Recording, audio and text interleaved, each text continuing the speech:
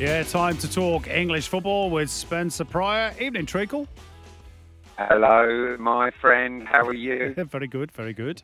Broski's here too. We will talk about the Premier League title race and the FA Cup semi-finals in just a moment, but we have to start this week with the footballing blancmange that is Tottenham Hotspur, who copped 5 goals inside 21 minutes and have then sacked their interim manager, Christian Stellini. How can you sack an interim manager? I mean, have you ever seen anything like this in your life? Well, you sack an interim if you've made the wrong decision of putting that interim in the place in the first place. And he clearly has. I mean, Christian Stellini was... It was... How can I put it? There was a beautiful article over in the UK that said it's like when you get divorced and then you give a set of house keys to her horrible sister. It's something that he took over from. He came in from Conte's assistant and suddenly gets the job. And the reality is he was so aligned to Conte. The thing is that the players have obviously responded in the way that they have, and the club. It's not just the team that's in the mess. The club is in complete mess, top to bottom. The way the players responded was just, it was actually disgraceful, right? And I've got to be honest, it's a brutal place to go and play.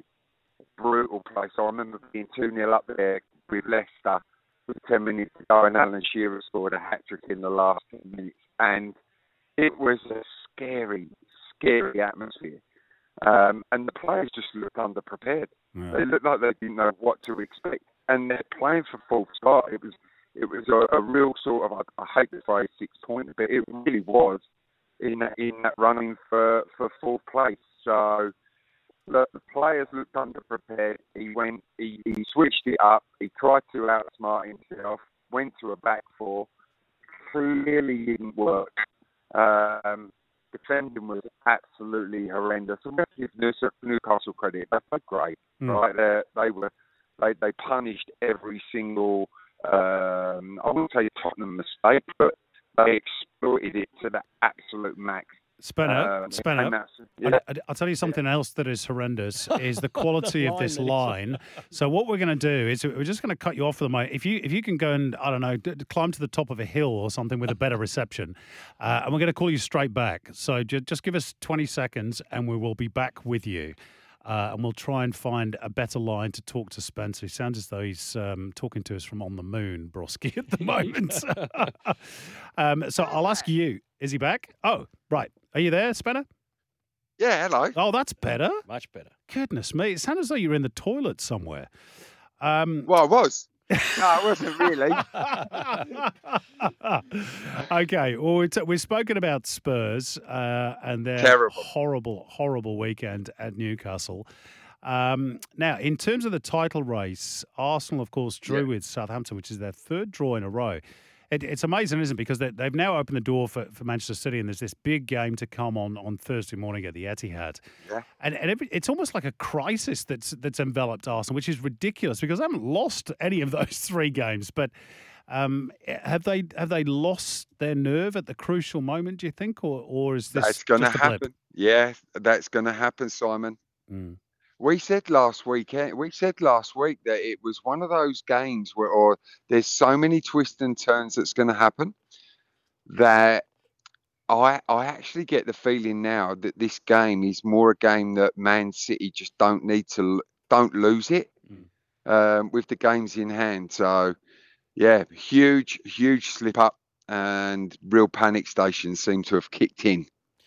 I mean, you've been saying it for a little while about there's still a lot of twists and turns. I mean, this has put that draw. They've clearly got the wobbles here, and something is going on. I mean, 3-1 down. They were lucky to even get the point in the end. Yeah. I mean, it puts it in Man City's court now, obviously, and it's theirs to lose now. But they've been here before. They'll roll on with it. Or do you still think there are more twists and turns to happen? Of course, there's more, Broski. There's always more. Listen, it's Man City as well. So Man City will never do anything really easy. we still remember they're in the FA Cup. They got Champions League still to come as well. So, they are heavily focused on winning the league, but they've got, I won't say they've got other priorities, but it really has opened the door, and they really are flowing and purring like a well-oiled machine at the moment, Man City, and the momentum seems to be with them. Yeah. But don't be surprised if there is a slip up from Man City and another one from Arsenal. You can just see it. Yeah. Well, speaking of well-oiled machines, mate, Liverpool won their second game. We got Alex laughing in the background. Look, mate, they won their second game in a row, a big 3-2 win over Forest, with all 5 goals scored in the second half. I mean, second game in a row, is that what you call it? It's a streak. Second game in a row, absolutely, it's a streak. It's a win streak for you boys. Well done. But any chance of a late, little late season push for European places, or they could get top 4? Well, I love the fact that you talking all that like that, but don't forget you've got Brighton just underneath you with 2 games in hand on you as well. So while you're looking up, you also have a little eye on Brighton as well, who are playing great football. I actually think that Tottenham are the ones that are going to really drop out. But how far up Liverpool can get, who knows? Yeah, and they're still conceding goals, aren't they, as well, even though they got that win, conceded 2 against Nottingham Forest. However, things looking a bit brighter for Liverpool. Down at the bottom, a big come-from-behind win for big Harry Souttar and for Leicester over Wolves. That lifts them out of the bottom 3, ends a 9-game winless run, a first win for Dean Smith. So a bit of hope for your old club, Spanner. Yeah, first home game for him as well. So it was a massive 3 points, and confidence and momentum is everything going into this last running.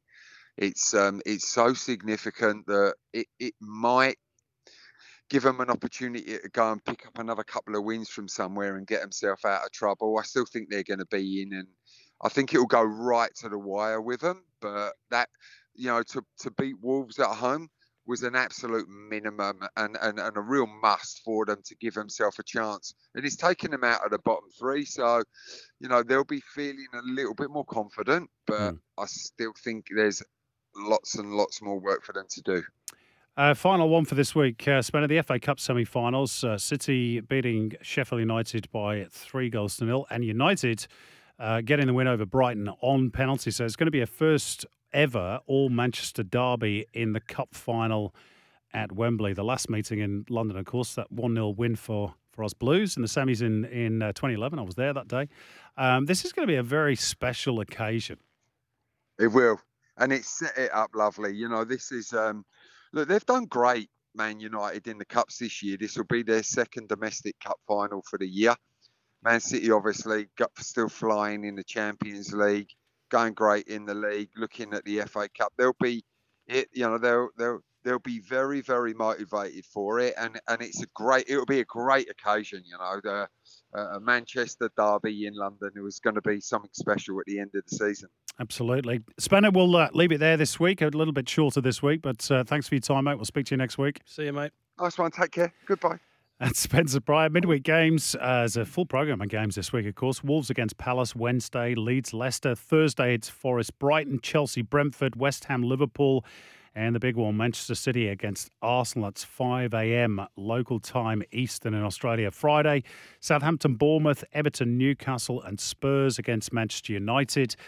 Then across the weekend, Saturday night, Sunday morning, Palace against West Ham is the early game. Then Brighton and Wolves at midnight. Sunday night, Monday morning, United against Villa, Fulham against Man City, Liverpool versus Tottenham. Goodness me, that's not a great place to go for Spurs, is it, on the back of that? And then Tuesday morning, Leicester City against Everton. Check the SEN broadcast guide for coverage of all those games across the SEN network and on the SEN app across the weekend. Another quick break, and then we'll talk women's football with Alicia Carnivas.